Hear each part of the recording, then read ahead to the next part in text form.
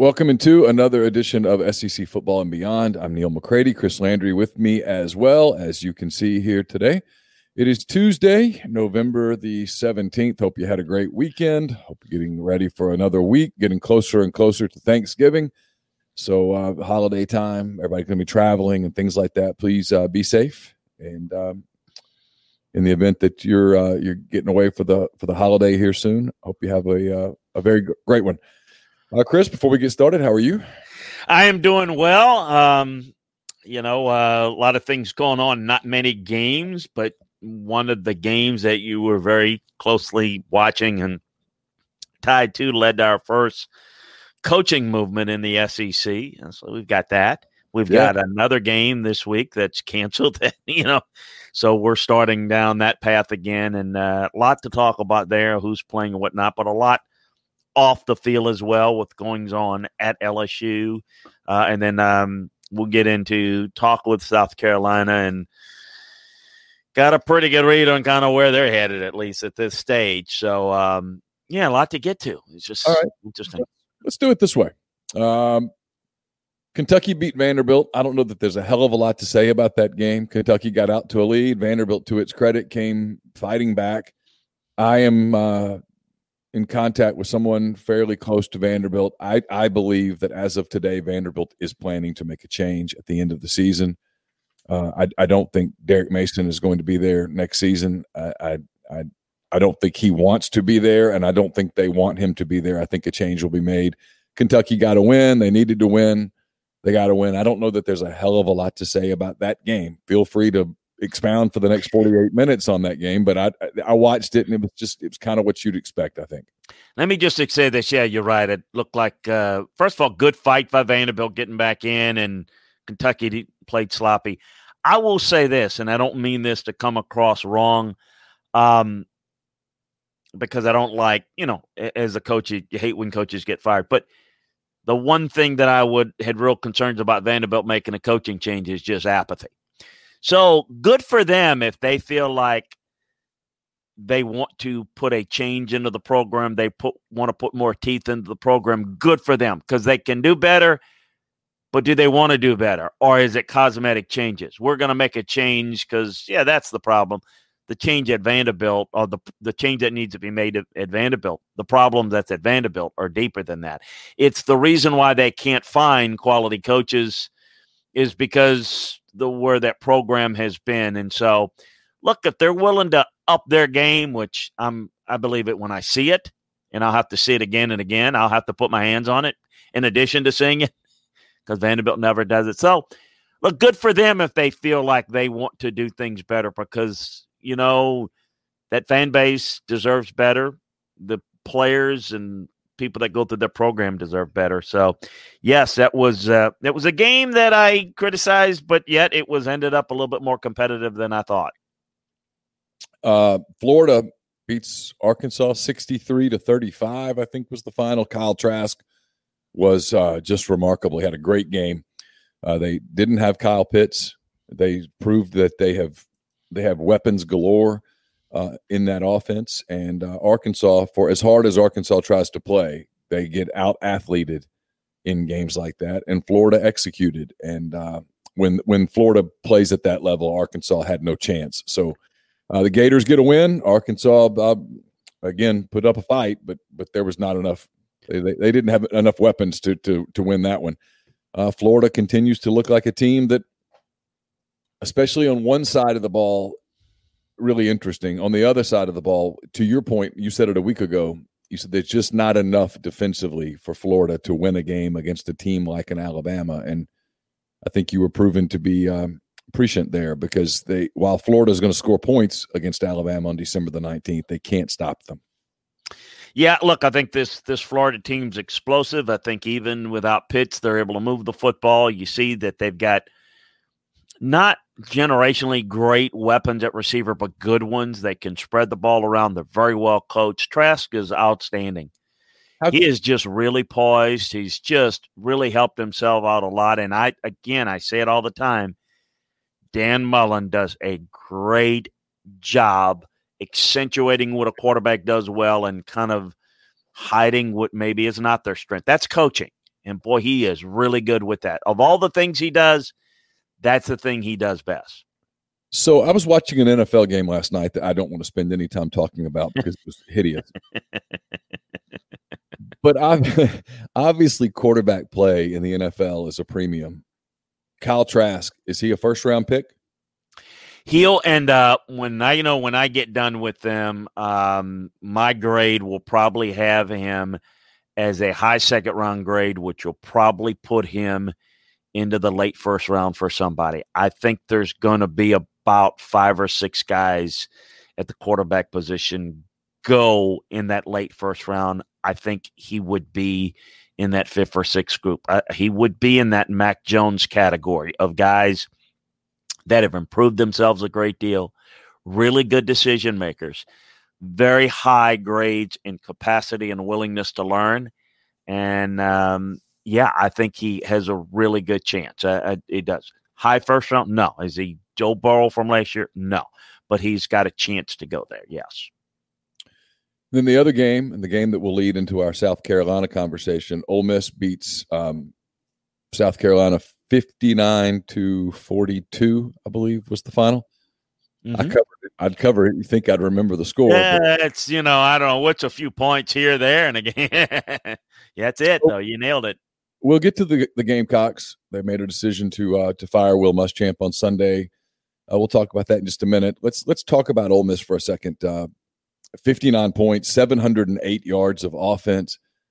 Struggled to run the ball at times, but that passing attack was remarkable. Matt Corral, first Ole Miss quarterback in history to throw for more than 500 yards in a game. I was talking to a good friend of mine a minute ago. If you throw the Arkansas game out, and I realize that's not how it works. You don't get to throw out your worst game.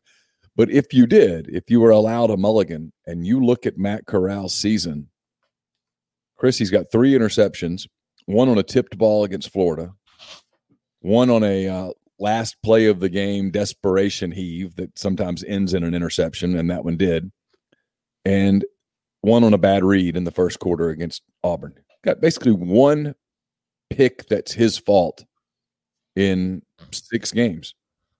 For a quarterback who a year ago, the previous staff gave up on him because they said he can't make good decisions. It speaks volumes, in my opinion, to the job that Lane Kiffin and Jeff Lebby have done with him. Mm-hmm. It speaks volumes to the young man himself. Didn't have a spring in a new system. 3rd system in 3 years at Ole Miss.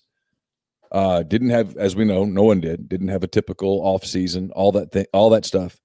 And yet, you look at where he is today, and it's remarkable. I mean, I've always believed that Corral was the best quarterback on that roster. I've said it for a while. It cost me some advertising dollars, if we're being honest.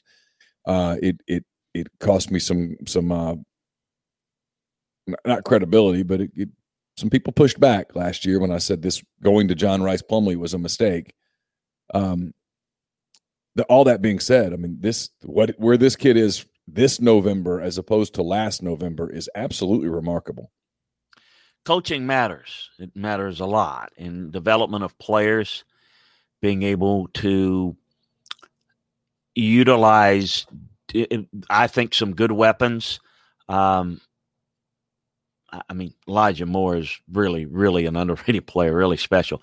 Matt Corral is a kid that's been around enough, and I think this is, as we talked about with Dan Mullen, you've got in Lane Kiffin a guy that does a really good job. I've said it before. He can take, and I don't mean this sounds like I don't mean this as a negative to the young man, but he can take a guy like a Blake Sims who has really very limited ability as a quarterback and get the most out of him.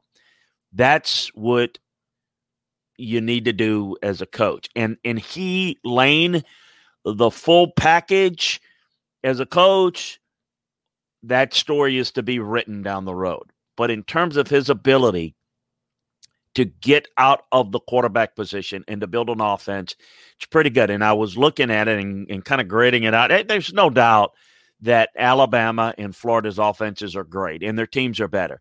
Ole Miss's offenses is in that category. I mean, I would put it 3rd, but they're in that group, and there's a bigger and I think A&M's offense has been really good. Another well coach. It's different. It's built a little different, but those are 4 offenses that are really good in a league where everybody's trying to figure things out, and there are 4 offenses that are playing at a high level, and Ole Miss is one of them. And I think that it is a lot to do with Lane, and I think Jeff is doing a good job, but kind of under Lane's tutelage of how they want to do it. They do a great job of isolating guys. They do a good job with formations, and pre-snap movements to give strong indicators. Basically, it gives you a chance to read the defense's mail pre-snap so that it becomes an easier game to play. It's nothing against any quarterback or match. Sure. It's just a lot easier to play it when you can have a real good idea where to go based upon what you're seeing. It's like teaching the quarterback, look, don't worry about the reads. We will design it for you so that you can be really decisive, and that's what he's always done. I mean, look, he did it with Jalen Hurts, and, I think Jalen had some limitations and as well as a passer, but got a lot out of him. He's doing a phenomenal job. This offensive performance was really, really good. They had ball possession, they had explosive plays. And look, let's call it what it is. They took advantage of some big time coverage breakdowns. What ultimately ended up being the final straw in Will.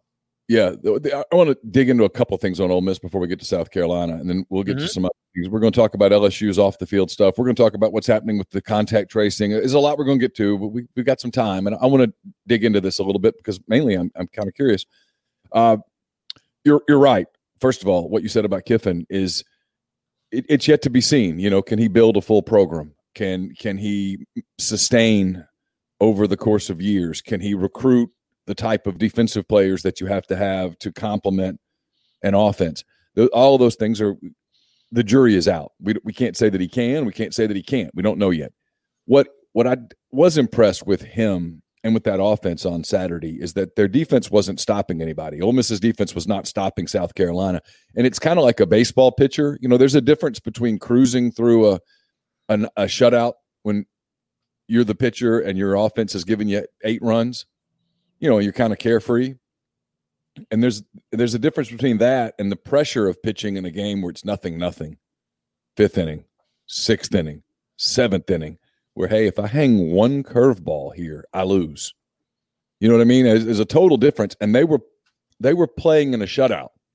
They were pitching in a shutout where the other team's pitching a shutout too. And I know that doesn't make sense in a high-scoring football game, but my point. Every possession, there was pressure. Hey, if we don't get 7 here, we might lose the game. We have 1 3 and out, we might lose the game. There's a lot of pressure there, and I thought that spoke volumes to their ability just to keep a game going. And then ultimately Ole Miss made a couple of stops and 59 points, 708 yards. Let me ask you this about Elijah Moore. I wrote this on Sunday.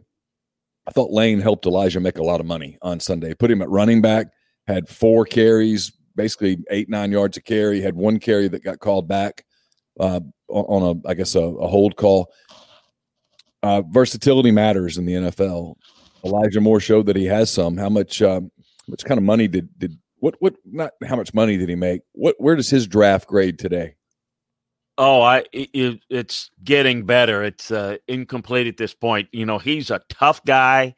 I'm not ready to go that he's Steve Smith yet or anything like that, but he's got some of those build qualities that he is a guy that is tough as nails. He's a strong runner after the catch. I think he's got some versatility to his game, and a lot of what Lane likes to do, he likes to do and get guys the ball in space. And again, that's part of what helps the quarterback out, right? I mean, hey, he simple throws, easy throws, and it's all part of it. I think he's got really good versatility. I think he can be a guy that's physical enough to line up outside, but yet he's got some slot characteristics. He's got some inside capabilities. So I've liked him. I'm kind of looking at my entire grade on him overall. He's just been a really improved player. And again, I think that's all part of as you improve your offense. And there's a big reason for that. You get the ball in the hands of playmakers and their ability to make plays in space. He can do that well. I just like his toughness. I like his intensity too. I think he's that type of guy. I think that's, look, you always say, how do you do this? How do you, at this point, I wanted to make sure, I had him graded a little bit higher than Ely and Corral overall this year. And I think, but by the way, getting some good play in the offensive lineman. I think he's been outstanding to answer your question. And I think can be really good at the next level. You're not going to be, again, the highest graded guy, but I think it's going to be a make-it player in their ability, this versatility to line up in different, spots, the X and the Z receiver in particular. Kiffin brought this up yesterday in his weekly Zoom call with reporters about hoping Corral returns. I think it was a little bit of a throwaway line. There's no scenario in your mind where Matt Corral's ready to. Would it be a mistake for him to declare? Well, in terms of quarterback development, he would benefit by coming back. There's no question about it that another year would help him in a year where there's a lot of good guys. We just talked about two of them in the conference, but you've got Justin Fields and Trevor Lawrence and Zach Wilson. You've got a lot of guys. I think he could help his development. And that is the thing that I always stress more than anything. Everybody says, yeah, but draft stock. You don't know what the hell the draft stock is. Don't, because your grade's going to take you to a place. And I think his grade can be improved by coming back. I don't know what he wants to do in his personal situation, and all those things are things I try to respect and say, you do what you got to do. And people will say things like agents and agent runners will say things, come out earlier, because the sooner you come out, the quicker you get to your second contract. And my explanation always is, you better make sure that you get to a second contract. So if you're not developed optimally, you may not get that second contract. So get to where you can be a little bit further along. So I think he would benefit from another year. I have no idea what he's thinking. All right, let's talk about South Carolina. Ole Miss wins that game 59-42. It was an embarrassing defensive performance for the Gamecocks. Ole Miss got 59 and could have scored more, I think. 708 yards, like I said, at the end of the game. You could tell body language. I think Will Muschamp knew what was coming, and sure enough, less than 24 hours later, it came. He was let go at South Carolina. Mike Bobo will be the interim coach to finish the season. Can I take this from a couple of directions? First, just where did it go wrong for Will Muschamp, in your opinion? And then, of course, I want to spend more time looking forward because, like you, I've heard a number of things about South Carolina's search, and I think it's a little further along than some people might think it might be. Well, I think where it went wrong for Will, the recruiting has been good from relatively speaking at South Carolina. The issue has always been, continues to be, if you're going to build a program, you're going to build a great defense, it has to be great. It hadn't been great. There are times where they've had good players. There are times where they've played good defensively on a situational basis here or there. But they've not been great. And offensively, they've just not been good at all. It's the inability at Florida, and mostly when you get a second chance, you're able to improve your overall view of that head coach position. And he just didn't get better at fixing the offense. Look, it's not his job to fix the offense. He's not an offensive guy. It's his job to put that in place and to be able to step back and see it. And I've said this, and I'm very curious to see how a Kirby Smart handles it, because Georgia's on a different level, but they've got some of the same traits. ironically, teammates at Georgia, defensive guys, defensive backgrounds, defensive coordinators. They believe that to win, you've got to protect the football on offense. You got to run it and be great defensively, and that's it. And today you've got to be more than that. And he's not been able to get more than that out of the offense. Oh, they've had some good players. They've had some good receivers. Where's been the dominant running game with Will on offense? It hadn't been there. Where's been the consistent play? It just a lot of changes, a lot of trying. It just hasn't worked. And he's had quite a bit of time. And I said it, going into the year, on the surface, it seems like, well, the appetite to make changes may not be there. There's a problem when it doesn't get better and there becomes a point, we've talked about it, to where it's too expensive to not make a move. And I said it last week. Will, don't go in and lose to a coach in his first year that seemingly has his program in much better shape than you do in year, 5 or 6? Yeah, it just is going to be a bad look. In the end, it came down to what? I mean, you've got an offense that's awful and a defense that just got exposed, and that it just got embarrassed. And I think there's always a final straw. It's never, well, he got fired because he lost to Ole Miss. No, he got fired because it was a final straw. You know, if you beat LSU on the road, you play well, and you lose this game, you might able to survive it. It's the accumulation of doesn't seem to get better. You got a wounded LSU team. Maybe you're ready, and you can, combine a nice win with another win. Boom, you get blown out by an LSU offense that hadn't been consistent. And then you have this. No, it was an embarrassing loss. And it's a final straw that I think was kind of dictated from above that, look, this is going to be a tough situation to get out from if we don't make a move. In the end, the other thing we need to know, make people aware of, that the buyout is over 4 or 5 years. He's going to get $247,000 a month. It's over, so it's not, they don't have to come up with $13 million right now. Yeah, it comes out over 5 years or 4 years. 49 months. He gets 249 months. So that is allows you to pay that off over time, which is a little bit easier to do than if you had to write a check for $13 million. And most contracts are that way, not all of them. And so that's important to know and important to understand. They've got some money from private sources, a lot of it, to do that. Now they've got to go out and put together a staff. It's going to be a $30 million turnaround. Yeah. All things considered. So let's go there. They've started the search. Mike Bobo's not getting the job. He's finishing the season.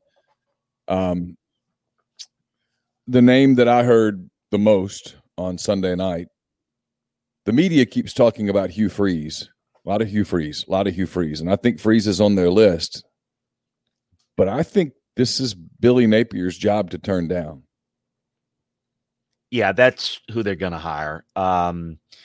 It's going to be an upset at this point if it's not Billy. And I think Billy wants the job, and I think that's who they're going to end up hiring. The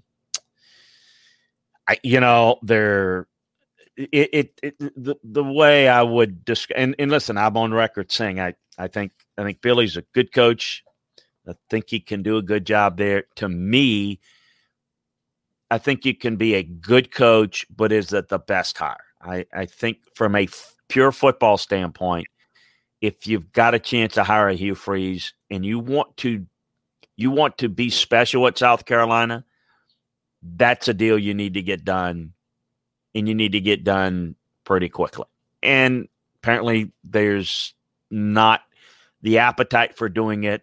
They're going to vet him and they're going to look into it. But at the end, the basically two guys that are, the main guys, the new president, Chasm, is, and I say new, he's been there about a year, West Point guy, and obviously Ray Tanner. It's just not. Yep. It's not a sizzle. Well, Freeze would be a sizzle hire, sizzle good, sizzle bad, whatever it would be. That's not why you hire him. You hire him because the guy's a proven head coach in this league that could, I think, potentially take South Carolina to a different level. I think Billy Napier could do a good job, and I think he's come a long way from being the 28-year-old coordinator at Clemson that got fired. And I just think there's not very often you get a chance to get a guy like a Hugh Freeze. I guess that's my point. He's out there because of some off the field issues. And look, I'm gonna be, honest.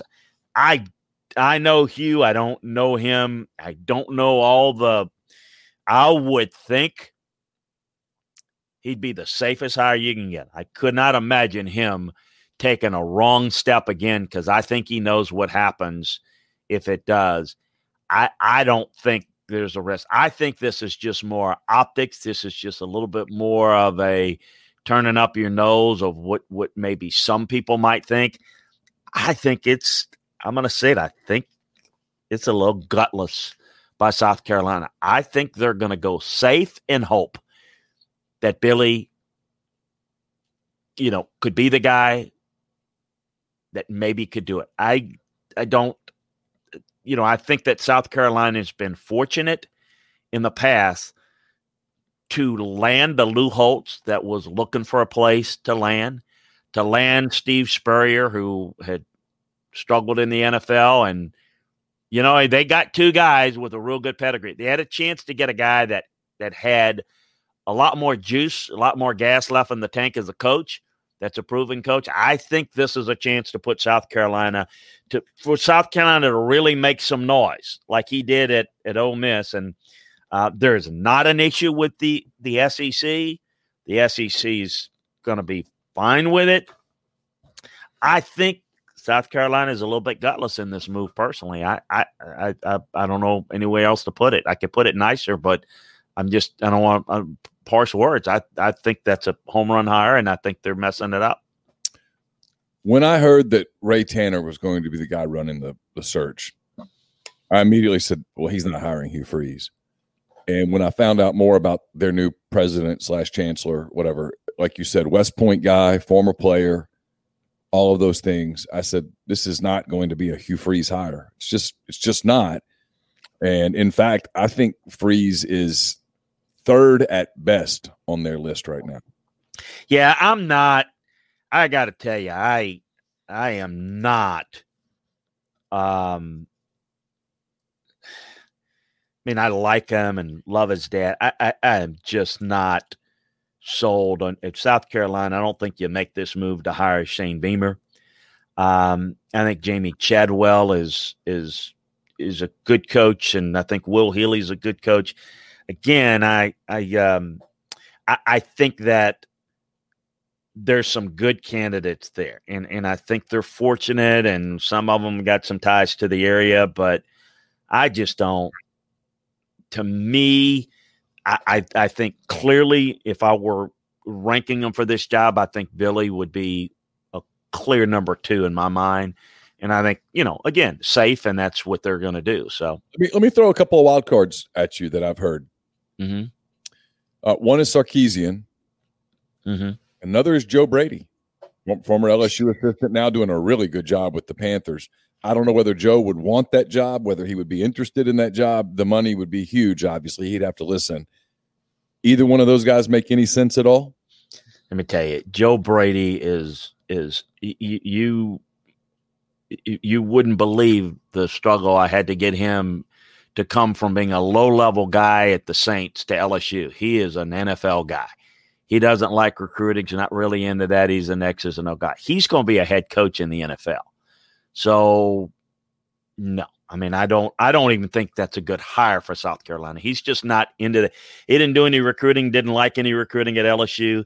And it was kind of the one thing I knew him, but I knew some really good friends that knew him really well. The big selling point was, look, if you go to LSU, you can write your ticket quicker in the NFL, because he was down on the totem pole in New Orleans. And Sean Payton told him it was a mistake leaving to go to LSU, that he's better off staying in the NFL. And that's why he really resisted it. But said, you do a good job there, and there's some talent. You can write your ticket. And fortunate for him, it worked out. I do not see that at all. And I don't even think that would be a good fit as a head coach. I think you need to do more there. I'm sorry, who else did you mention? Steve Sarkisian. Oh, Steve, Sark. Sark would be interesting. I don't know how interested he would be. Look, I think this South Carolina is a good job. I don't think that if people said that Hugh Freeze is going to wait to a bigger job or Sark, I think this is about as good a job as you're going to get. I mean, if you think about it, does Sark think if he stays there and he continues to do a good job with this offense, does he think he can maybe be the guy? Somebody's going to have to replace Saban. Who's that guy going to be? Maybe it's Mario Cristobal out at Oregon. I don't. How badly does Sark want to be a head coach now? Could have had the Colorado job last year. Wasn't a fit, and I don't blame him, particularly the timing. He seems pretty comfortable being right there with Nick, and I don't know. I don't know if the timing or the job is to his liking, but I certainly would put him in that list. And, listen, I think I am not a good one to answer this. Everything has gone well with Sark. I'm not someone that really ever drank or likes to drink. I don't like the taste of it. And I don't know, have not been around people who've been alcoholics or dealing with it.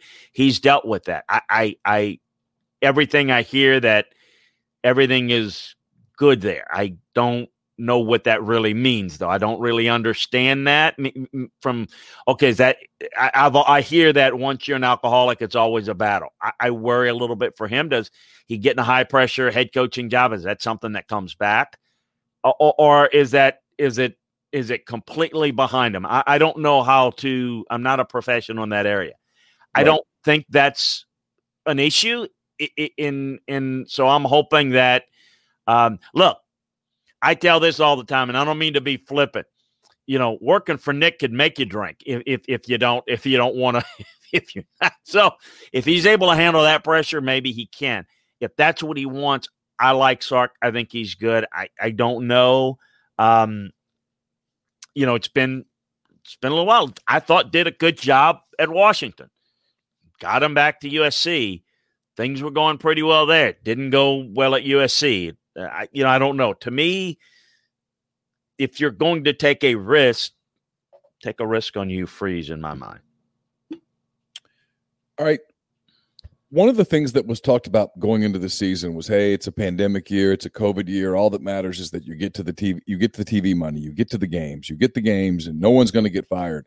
Well, now that one's been fired, does that open the floodgates for others to get fired? I mean, I'm talking about we already mentioned Derek Mason. I've heard a name there. I'm not at liberty to say it. I would say that it would be splashy and risky, but it's a big name. Could anything perceivably happen at Tennessee? And then the other one that, as we kind of get to, I know they're 1 year removed from the absolute top of the mountaintop. The fall, at least from my perspective, for LSU, and I'm not even talking about on the field, off the field, on the field in general, looks to be precipitous, including this latest story from USA Today about the Title IX violations and sexual assault on campus that appears to have been, at least from a documentation standpoint, somewhat overlooked, somewhat ignored, somewhat brushed to the side. It's a terrible look for Ed Orgeron and his program. Is there any scenario where LSU could cut bait? On Tennessee, I don't think anything's going to happen with Jeremy this year. Look, I mean, if they lose the rest of their games, including Vanderbilt, and somebody says we're writing the check and this is how it's going to be, and I don't think you can 100% rule out anything. I don't think that's going to be the case. It's going to have to be forced on Phillip, because Phillip is not going to turn around after giving him an extension, I mean, just right at the start of the season or a month before, I forget. Now getting rid of him. So I think that is a you better win next year or else situation in Knoxville. That's what I think. And again, let's let the rest of the season play out. That could change that, but I don't see that. Nothing's going to happen at LSU unless it is found out off the field and it is, you can fire somebody with cause. And it has to be, all of this has to be just, so they're not going to pay him off. They're not doing that.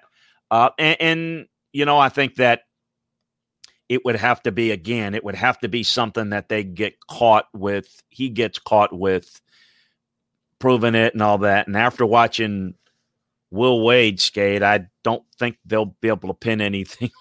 I mean, so I would say no and no. Tennessee's maybe a little bit more possibility with LSU. After 1 year, that's not even going to be something that is disappointed as the fans are, and the ones that are maybe not quite convinced that Ed's the consistent winner, even those fan bases, is one of their guys that won the title last year. I think last year saved him, and I think to the point where if things are found out, it's going to be pinned on somebody else other than Ed and somebody. So I see zero unless there's pictures and audio tapes that would just, completely say it, and I can't even envision that. I mean, it would have to be a, speaking of that, it'd have to be a Hugh Freeze situation. Yeah. It would have to be a Hugh Freeze situation and maybe more. Maybe more. It's an instant beyond Orgeron, though. It goes above him. I mean, this is an institutional control thing. This is not all. You can't pin all of it on Ed Orgeron. Correct. This is above him. This is institutionally. They knew they had issues, or should have known. They knew they had issues with Darius Geis. They knew they had issues with Drake Davis. They knew, according to this USA Today story. And listen, anytime Nancy Armour's name is on a byline, I'm paying attention. They knew on this USA Today story that there were other players. There were sexual assault allegations that were not properly handled institutionally. For LSU, the university, it's a terrible look. Yeah, and again, that's what I'm saying. It's okay. You've got different presidents and different administrators involved. So it's very easy to say, oh, yeah, this is awful. We can't believe they, and if it turns out to it pretty easy to fire a chancellor, a vice chancellor, people. And if you want to protect the head coach and say, oh, he didn't know, there's ways to do that. We know that. And I think that's where we are there. Let me say this. Because, this stuff has come out, but there's this whole thing of what did they know and when did they know it and how bad it was and what have you. And no one quite ever knows quite the answer to that. But let me just say this. People don't know that maybe listen to this. My background is as an NFL scout, and I do consulting work in the league. You hear things, but hearing things, I'm not an investigator. It's not what I do. I mean, I get information. That's you got to follow up with it. In the NFL, we have investigators. You don't have to have a record. You don't have to have been arrested. You don't have to have anything on campus that's provable, whatever. There's information that we get from league officials, former FBI folks that know things. They know things. You may not know all the details, but you know stuff that's going on. When Darius Geis dropped in the draft, there was a lot of folks, including a lot of folks in the media in Baton Rouge. Oh, this is, it's bad. It's a shame you're doing that to that poor kid. Good kid and a bad background. And, there was stuff there. Exactly what, I don't know. But I can tell you there was stuff. Seen it, read it, still got it, files in one of those books there, up there a little bit, okay? What did Ed know? Ed was not the head coach. Ed was an assistant coach at that time. And Ed was kind of a mentor to Derrius Guice. He actually spent some time living in Ed's house. He mentored the young man. What did Ed know? How much you knew? Don't know. But Ed knew something. And the reason I know it is we as NFL scouts said, hey, Ed, this is what our investigation uncovered. Can you shed some light on it? So if he didn't know and he was surprised when we told him, he certainly knew after we told him. He knew that there was a rumor out there. Now, maybe they investigated it. Maybe they investigated it hard and found nothing. Maybe they didn't investigate it so hard because maybe they didn't want to find out. There was a lot of background, a lot of baggage with Derrius Guice. And yet, to the tune, there were guys that just back this, in the media that just back this and the league this. And I'm like, guys, I hate to break this to you, media. We know a lot more because we're not here to report stuff. We're here to, we got, if you lie to us in the media, it's going to hurt your kids down the road. It's going to hurt your ability to get jobs in the league and your assistant. You find stuff out that people are paid professionals to find stuff out. So again, it's pretty obvious some stuff went on. And again, how much did each individual know? They all got to answer to that, but it's whether they're going to be able to pin it on Ed or it's what it's going to cost, and how it's definitely a bad look. And it's on the heels of, we just talked, 2 weeks ago about the issue with the guy that funneled money from the Our Lady of the Lake Children's Hospital and funneled money to players. And so you got NCAA stuff that they uncovered because, they're paying rent. The NCAA is in Baton Rouge just on following Will Wade alone. And so that brings stuff, more stuff to the attention. So you've got that. Now you got this PR hit on top of what's been an awful season. And just little things that may not mean a whole lot in the perspective of, and I don't want to get into Ed's divorce because, quite frankly, there's a lot more to it. And quite frankly, people that will assume that maybe there's always two sides to a story, and boy, is there a side to the other side that will paint Ed maybe as the victim here more than anything else. But it's not a good look when you're as we call it, you look like you've had a few pops in you and you're laying in the bed and you're a head coach, and those little things that may be, all right, he's not married anymore, he can do what he wants. Yeah, you just don't take a selfie or be drunk to where somebody can compliment. It's bad judgment. Yes.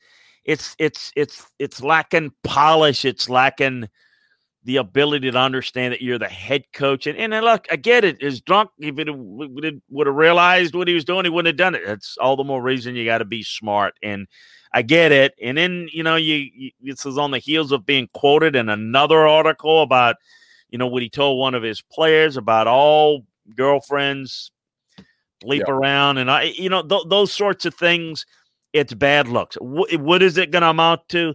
Let's just call it what it is. If they're unbeaten and playing well, it gets excused, But obviously, what it does, Neil, is set the stage for. Let's see what happens. It's next year's another year. Things don't get better. It's going to be a further indication of, hey, man, 2 years ago was a one-shot wonder, magical, and that ain't going to happen again. And but that's kind of where that is. And there are a lot of people that, that were not for hiring Ed, and some people were. And obviously, a lot of those people came around last year because people recognize, hey, Ed's not the heavy lifter there, but he hired well.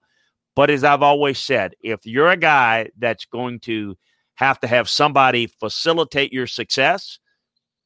You better hire well and you better hit well all the time, and it's got to come together. And if it doesn't come together, this is what happens. It kind of falls apart, and maybe it can rebound. Maybe it'll get back. There's who knows. But it's going to be an up and down because Ed's up and down. Ed is only as good as his assistants. And, all coaches are – no, some coaches can coach the coaches and have a stability where the seesaw is not up and down. The seesaw is like, kind of, there's a balance there that you can make it. And that's the difference between being a great head coach and it's, look, it's unfair, but when you look at what he was an interim at USC, boy, I'm in. Give all my defensive linemen cookies. And it's exciting. Good big win at USC. Then he gets out coached 2 games. I mean, it's just that's a pattern. The Ole Miss situation when he was there, first-time head coach, okay? Had more experience. He's better at it. He delegates. He's got more resources. But, again, it's going to be a hit or miss. This year's a miss. And you wonder a little bit, he is a recruiter. He's always recruited on the edge. At Ole Miss, at Tennessee, at Miami, at Syracuse, at USC. What do I mean on the edge? Okay, yeah. Things that go on in recruiting. He's a great recruiter. He makes sure guys get taken care of, if you know what I mean.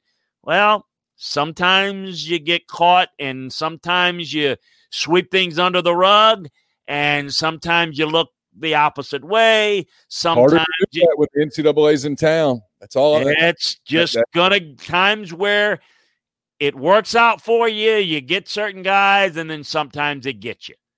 It's the way it is. We'll get to the games. There are at least some games as of this moment that are still on the schedule. Who knows what it's going to look like by the time we get back together on Friday. But anyway, before we do that, let me tell you this podcast also brought to you by Jupiter Security Systems. They're based in Madison, Mississippi. And they provide your business with a help desk, allowing you to get software at a much cheaper price than you would pay going directly to Microsoft or the different cybersecurity services. Jupiter Security Systems offers businesses the full Microsoft 365 suite, email, spam protection, and they monitor your workstations and servers. They don't see your data, by the way, but they'll know if malicious applications get installed on your computers. Jupiter can set up remote monitoring on a computer regardless of the location, so don't spend money on getting your employees new laptops to work remotely. Instead, let Jupiter monitor their home computers and protect your data wherever you choose to work. Jupiter offers cybersecurity and monitoring. It's ADT for your computer systems and data.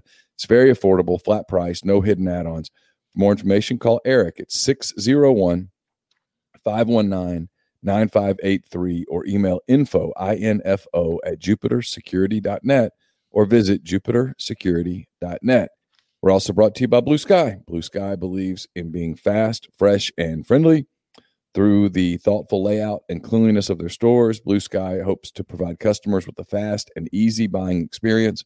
From services to products, Blue Sky plans to keep things fresh, always provide the freshest flavors of their brand name products and the best services available. They even bring in some of the newest products on the market to their stores to provide an even better customer experience. A smile can say it all, and at Blue Sky, they want to show their customers that they care about them and their shopping experience. They'll always strive to improve their efforts to accomplish exactly that. So check out Blue Sky today at any of their 48 locations across the Southeast. All right, Chris, we've got some games on the schedule this week.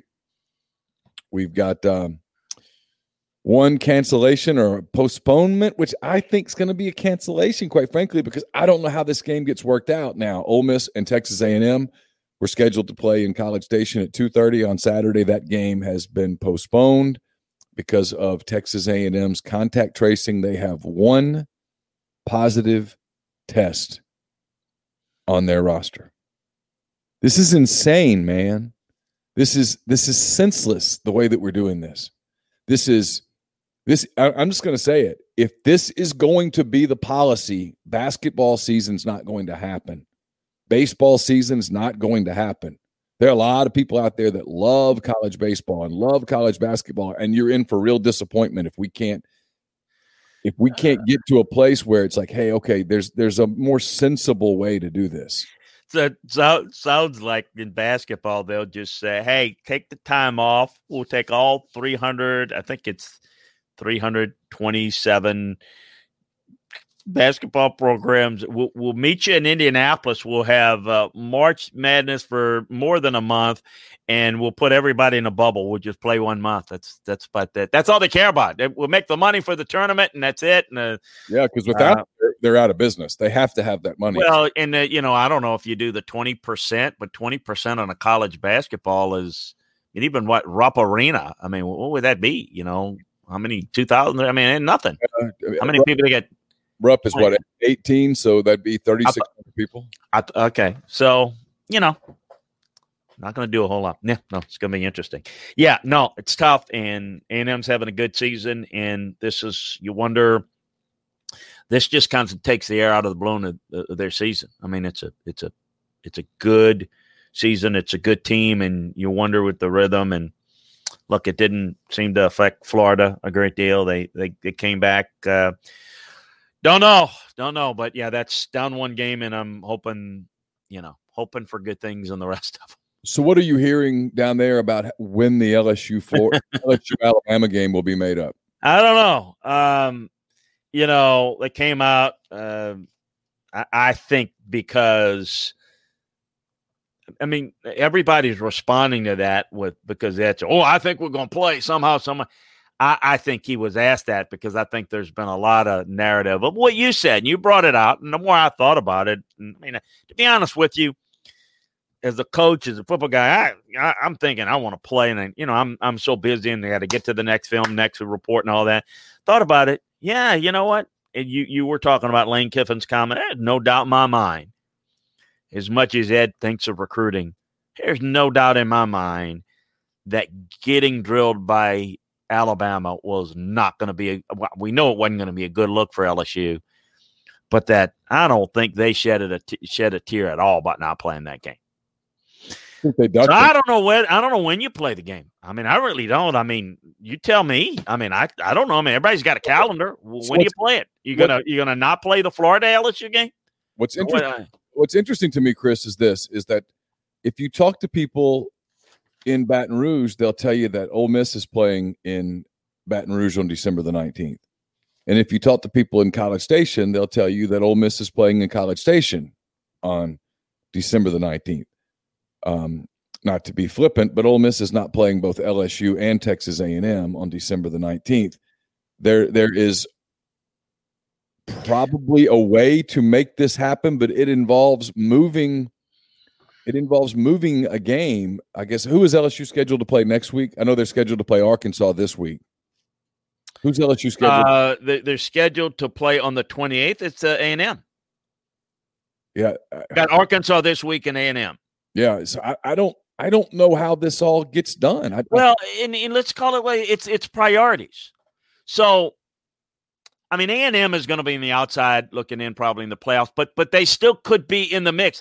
That game is a priority over, Ole Miss or LSU, people who are out of it, and I'm talking national playoffs. Yeah. And that's most people are out of it. I mean, well, there's only 3 teams in the SEC that are still in it. That's correct. So A&M getting a game in is more of a priority. So the answer is Ole Miss A&M is a bigger priority than Ole Miss LSU. Okay. It is. Because of A&M. I mean, it would matter for A&M to play as many games as possible in case there's a spot open and A&M could make a case for the second team in the SEC. If that's the case, it would behoove them to play as many games and win as many games as possible. It just is. And certainly Alabama playing LSU is important for Alabama, not for LSU, but for Alabama. And I don't think it affects Alabama because if Alabama wins the SEC, they're going in. But I still think that game matters. CBS wants that game. No, you got to be kidding me. CBS loses it loses a primetime game with the Masters last week and leading into it. Now they're going to lose the 2:30 game this week. Yep. You got to I haven't looked at the contract. They obviously the SEC's got to lose money. Obviously, CBS gets some money back off not having those games. I mean, you can't help but wonder if CBS in those meetings says, "Hey, hate to use this big word here, but there might be a little bit of a breach of contract." Well, we talked about it. I mean, I got to tell you, not to interrupt, but one of the rumors that's out there, and I think there's some validity to it, is that one of the contact tracing people at Texas A&M who would not be able to play this week is Kellen Mond.